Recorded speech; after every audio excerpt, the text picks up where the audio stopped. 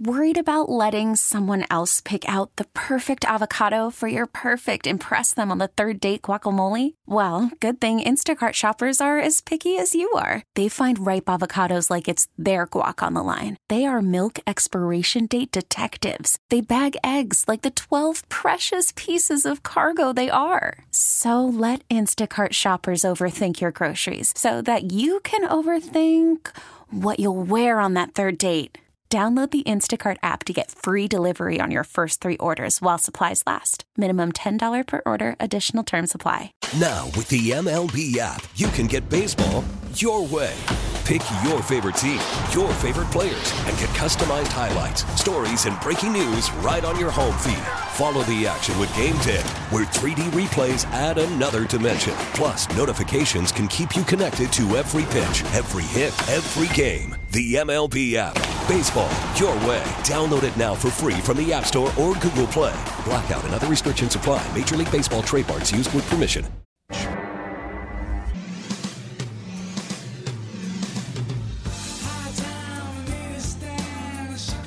All right, we had 2 different 4-packs to Boulevard Town West Theaters for a sneak peek of the new Shazam movie. We had we had Mike in Clearwater win it in the first hour, and Tom in Wichita win in the second hour, and then Tom back on the line because he wants to talk a little quarterback here with the NFL. Tom, how are you? I'm doing good, and I apologize if you already talked about this because once in a while I do have to get out of my car. What are the Chiefs going to do at quarterback since their backup guy is retiring? Well, we'll forgive you for getting out of your car, Tom. I think, honestly, Tom, I think it'll be Shane Buechele. I think they really like him. I think they tried hard to keep him on the roster probably for this very reason. So I think that's the direction they'll go there. I got a name, though. Okay. I got a name about a potential guy that I don't know if the Chiefs are going to want to spend the money on, but I think it'd be kind of cool for him to be a backup. How about Marcus Mariota? He was released by the Falcons. He's not really going to, I think, get a whole lot of play, anything more than a backup anywhere. And I think that the style that he runs, that could be a pretty fun fit. I don't know if the Chiefs are going to want to commit to that, but that might be something to keep your eyes on. Yeah, we'll see. That would be a money thing, and do they really want to carry 3 quarterbacks again? I think the reason they did it last time was to hang on to Buechele. So I don't know. With Mahomes, if you need to carry 3 quarterbacks, I think you probably don't. They could also draft another project guy. I mean, I don't know. I think it's Buechele, though.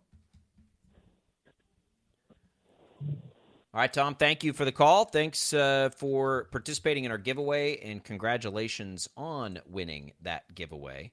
All right, Tommy, let's talk a little college hoops again.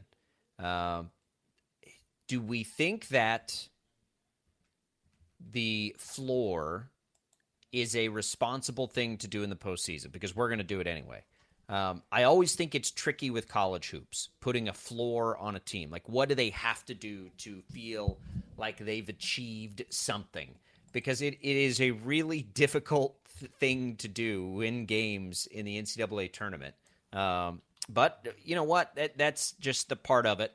And let's do it anyway. So we're sort of discussing here what appropriate floors would be for all 3 of the teams that we pay attention to. So you've got Kansas projected as a 1.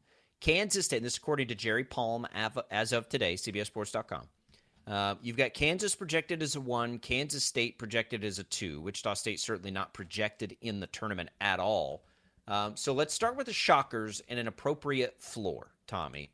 I think an appropriate floor for the Shockers is 2 wins in their conference tournament, and then hopefully a bid into the NIT and a couple of wins in an NIT tournament. So, without knowing if they're going to be able to get into a postseason, it makes it a little trickier. But if they can get into a postseason tournament, I would say 4 more wins this year, assuming they get in one of the invitationals.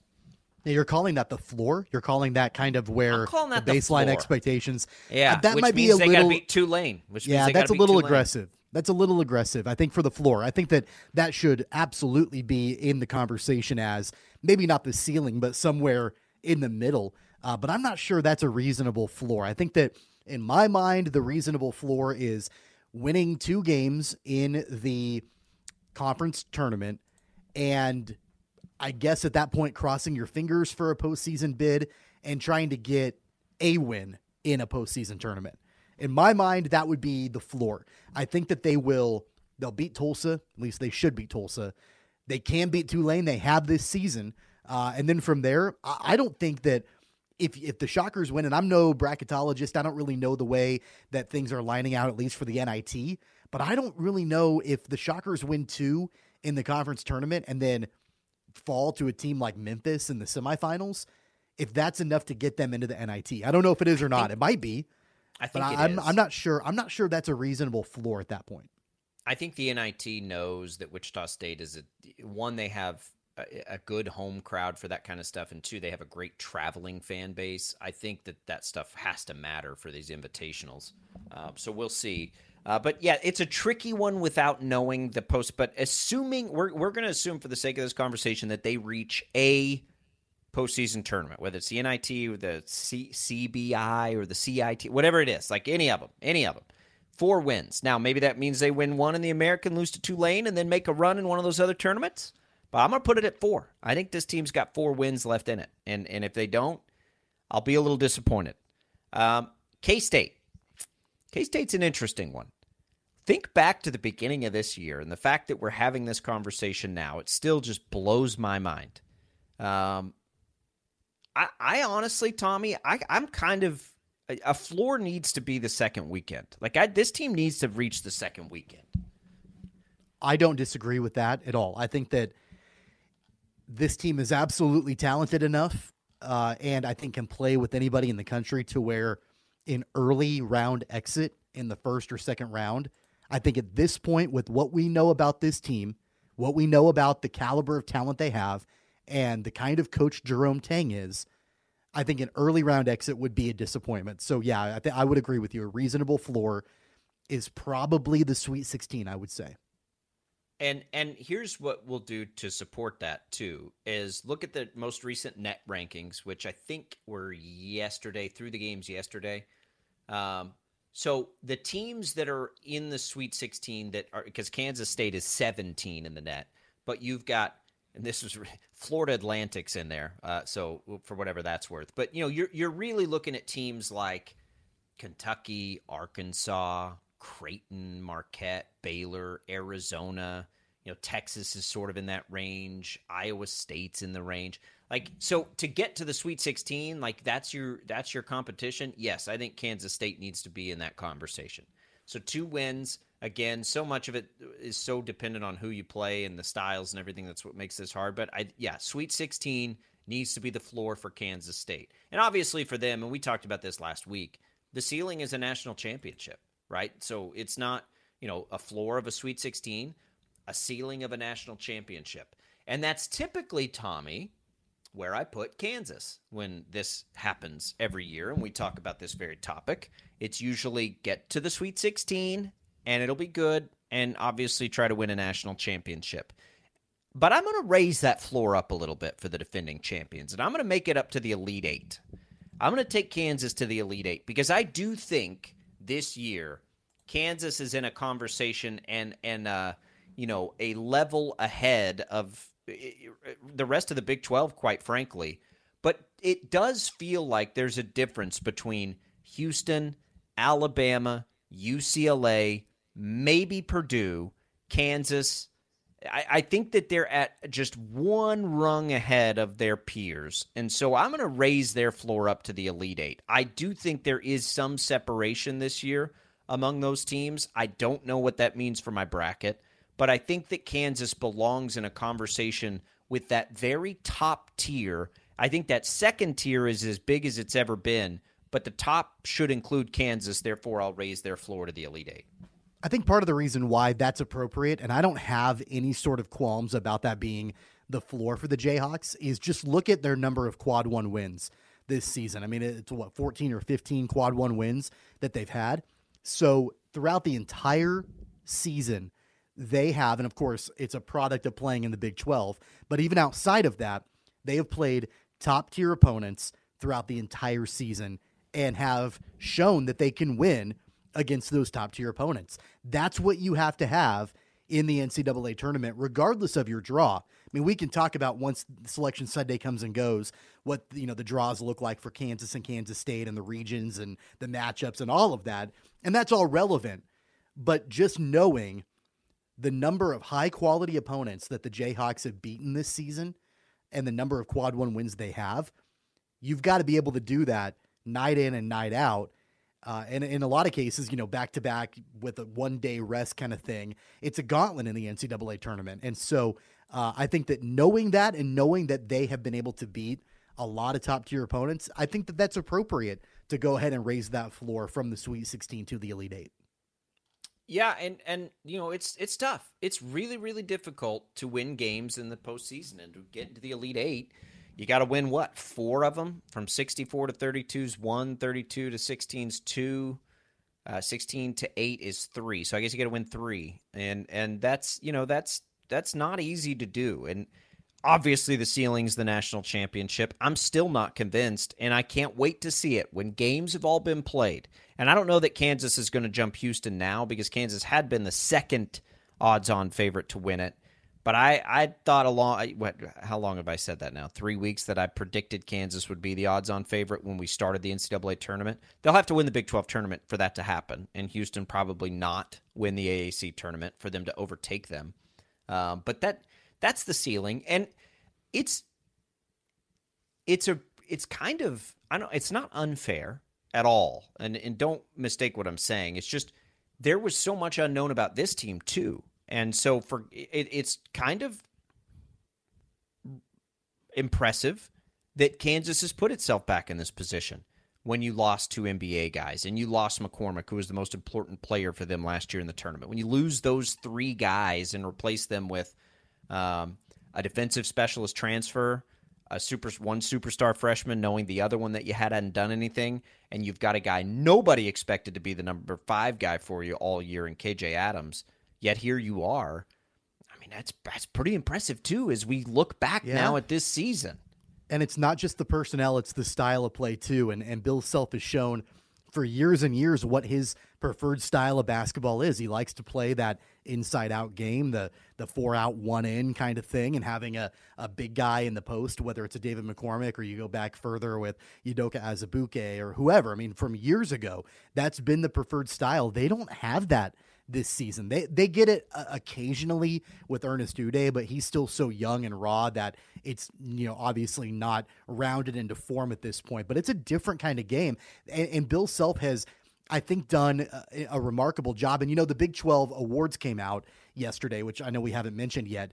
I don't have any sort of qualms about Jerome Tang winning Big 12 Coach of the Year. That's fine with me. I get it. I understand why. But if it's not Jerome Tang, it's got to be Bill Self, with the ways that Bill Self has built this team and adjusted the style of play, where he's utilizing KJ Adams with the short roll to the basket, and that's worked. He's utilizing this team in the outside shooting and the transition play and all of that. It's a different kind of basketball than what we're used to seeing the Jayhawks play, and here they are, potentially competing for a back-to-back national championship. So, again, I totally understand why Jerome Tang was voted as Coach of the Year. I get that. But I don't know that, if it wasn't Jerome Tang, I'm not sure of another coach in the Big 12 that would be more deserving of that than Bill Self. It's those two, but it's Tang. I mean, it's Tang. I'm okay with that. It doesn't take anything away from Bill Self. Tang, it's Tang for a lot of reasons. It's Tang for beating the expectations. It's Tang for, putting this team in this position when they were picked last and all those things. But to me, it's more Tang that if you look big picture at the impact he's had on that university, I mean, it is unbelievable and tremendous. And I do think that matters. Bill Self has done as good a coaching job this year, I think, as he's ever done. The problem is, his floor, per this conversation, is way too high anyway. But yeah, like the stylistic changes that, but there are stylistic changes, Tommy. But what's always there is when KU's at its best this year, it's when they're playing their best defense. And KU has a great point guard like they so often do, right? It happens to be the same one, by the way, that won a Natty last year. They have a Naismith candidate, which they almost always do. The freshmen have been hit or miss, but they happen to have another superstar freshman this year. But those core components of a great defense and a great point guard and a Naismith candidate that they've leaned on all year, they've had that for a lot of years. They got it again this year. Now, the rest of it looks a little different, but I go back to the beginning of the year when it was like, oh, no, Kansas, they don't have enough size. And I'm just like, guys, enough size isn't really a thing that exists very often in college basketball anymore. Like, there aren't a lot of traditional centers anymore. Yeah, Tennessee and Purdue have it, but, I'd take Kansas over either of those teams right now. And so it never worried me that much as long as they could defend that position well, and I think that they can, because their offense can come from – their offense, Tommy, is as versatile as it's ever been. I mean, they can come at you a lot of different ways. Yeah, they can. And, of course, what we've seen over the last couple of weeks is a team where they have actually struggled shooting the ball from the perimeter. Jalen Wilson at one point, I think, had missed 18 threes in a row dating back to the middle of February. Grady Dick wasn't shooting it great over the last week or so. I think he only had 4 points in the senior night win against Texas Tech last week. And then, of course, on the road at Texas this weekend wasn't great for basically any Jayhawk. But regardless, when they're clicking, you're correct. They're forcing turnovers, and they're able to get out in transition. They're able to play fast. And I think that that's going to be a big difference. Like, we've talked about for a long time about the lack of the traditional size at the 5 position that Kansas, they don't have this season. But what they can do is they can stretch the floor and they can get out and run. And I think that if you can take that away from other teams, and they might have size, if you're playing a Tennessee or a Purdue in a Sweet 16 or Elite 8 or Final Four matchup, then yeah, it's going to be difficult because you're going to be giving up some size. But if you can get out and stretch the floor, that's obviously going to be the best way that the Jayhawks can get a win. Let's take this one step further before we take a break. Let's look at the entire field and floors and ceilings. I would say that I think Kansas has the highest ceiling of any team in the country. Like, if they're playing their best game, I think Kansas's best is better than everybody else's best. Now, I don't think they have the highest floor, but I do think they have the highest ceiling. I think Houston probably has the highest floor. With the way that they defend and the experience they have at the guard position, I would probably put Houston's floor ahead of Kansas's, but not their ceiling. I think Kansas has the highest ceiling in the country. I'll give you a hot take right now. It would not shock me one bit if Houston is the first number 1 seed to go. It wouldn't shock me. It wouldn't shock me if Houston gets bounced in, I don't know, the second round. I mean, look at the game just yesterday. I mean, and of course they were playing Memphis, but it took a last-second buzzer beater for them to beat Memphis. Houston's been playing with fire for a while. Now, they're a talented team, don't get me wrong. They defend just as good as basically anybody in the country, if not better. But they've been dabbling with fire for a little while now. It wouldn't surprise me. Do you like Alabama and Purdue if they're the other 2 twos more than you? I mean, ones more than you like Houston? Well, it's going to come down to the draw, obviously. But Alabama to me seems like they're just waiting to be a disappointment. I mean, Oklahoma crushed them, and they've had this off the court stuff. I don't know, Purdue. I fall in love with bigs all the time, and Kansas notwithstanding a year ago, sometimes the bigs can kill you in the tournament because they get in foul trouble. I think that I don't know. I think Houston's pretty safe. That defense and those guards this time of year. I think Houston. I mean, yeah, a draw could it really end up hurting them pretty bad, right? They're playing in a weaker conference right now. Of course, That's going to change next season. So the quality of competition, overall for Houston, not as good as if you're facing the gauntlet of the Big 12 or the SEC or the Big 10. I wonder how much that's going to play into it for Houston going into the tournament. I'm just saying, again, they could make it to the Elite 8 or further. It wouldn't surprise me, though, if they stumble early on in the tournament. We'll see. I cannot wait. We got to get through these conference tournaments. Thankfully for us on the men's side, and the women begin today, by the way, Wichita State. They begin their tournament. But on the men's side, I'm pretty excited about both of those tournaments. Remember what I was just saying about the Titans? You can crumple that up and throw it out the window. Another report coming for you in our last full segment here. This is another NFL kind of bombshell. We'll talk about it next.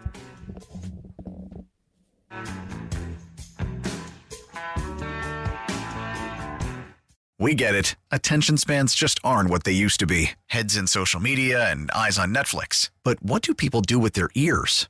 Well, for one, they're listening to audio. Americans spend 4.4 hours with audio every day. Oh, and you want the proof? Well, you just sat through this ad that's now approaching 30 seconds. What could you say to a potential customer in 30 seconds? Let Odyssey put together a media plan tailor-made for your unique marketing needs. Advertise with Odyssey. Visit ads.odyssey.com.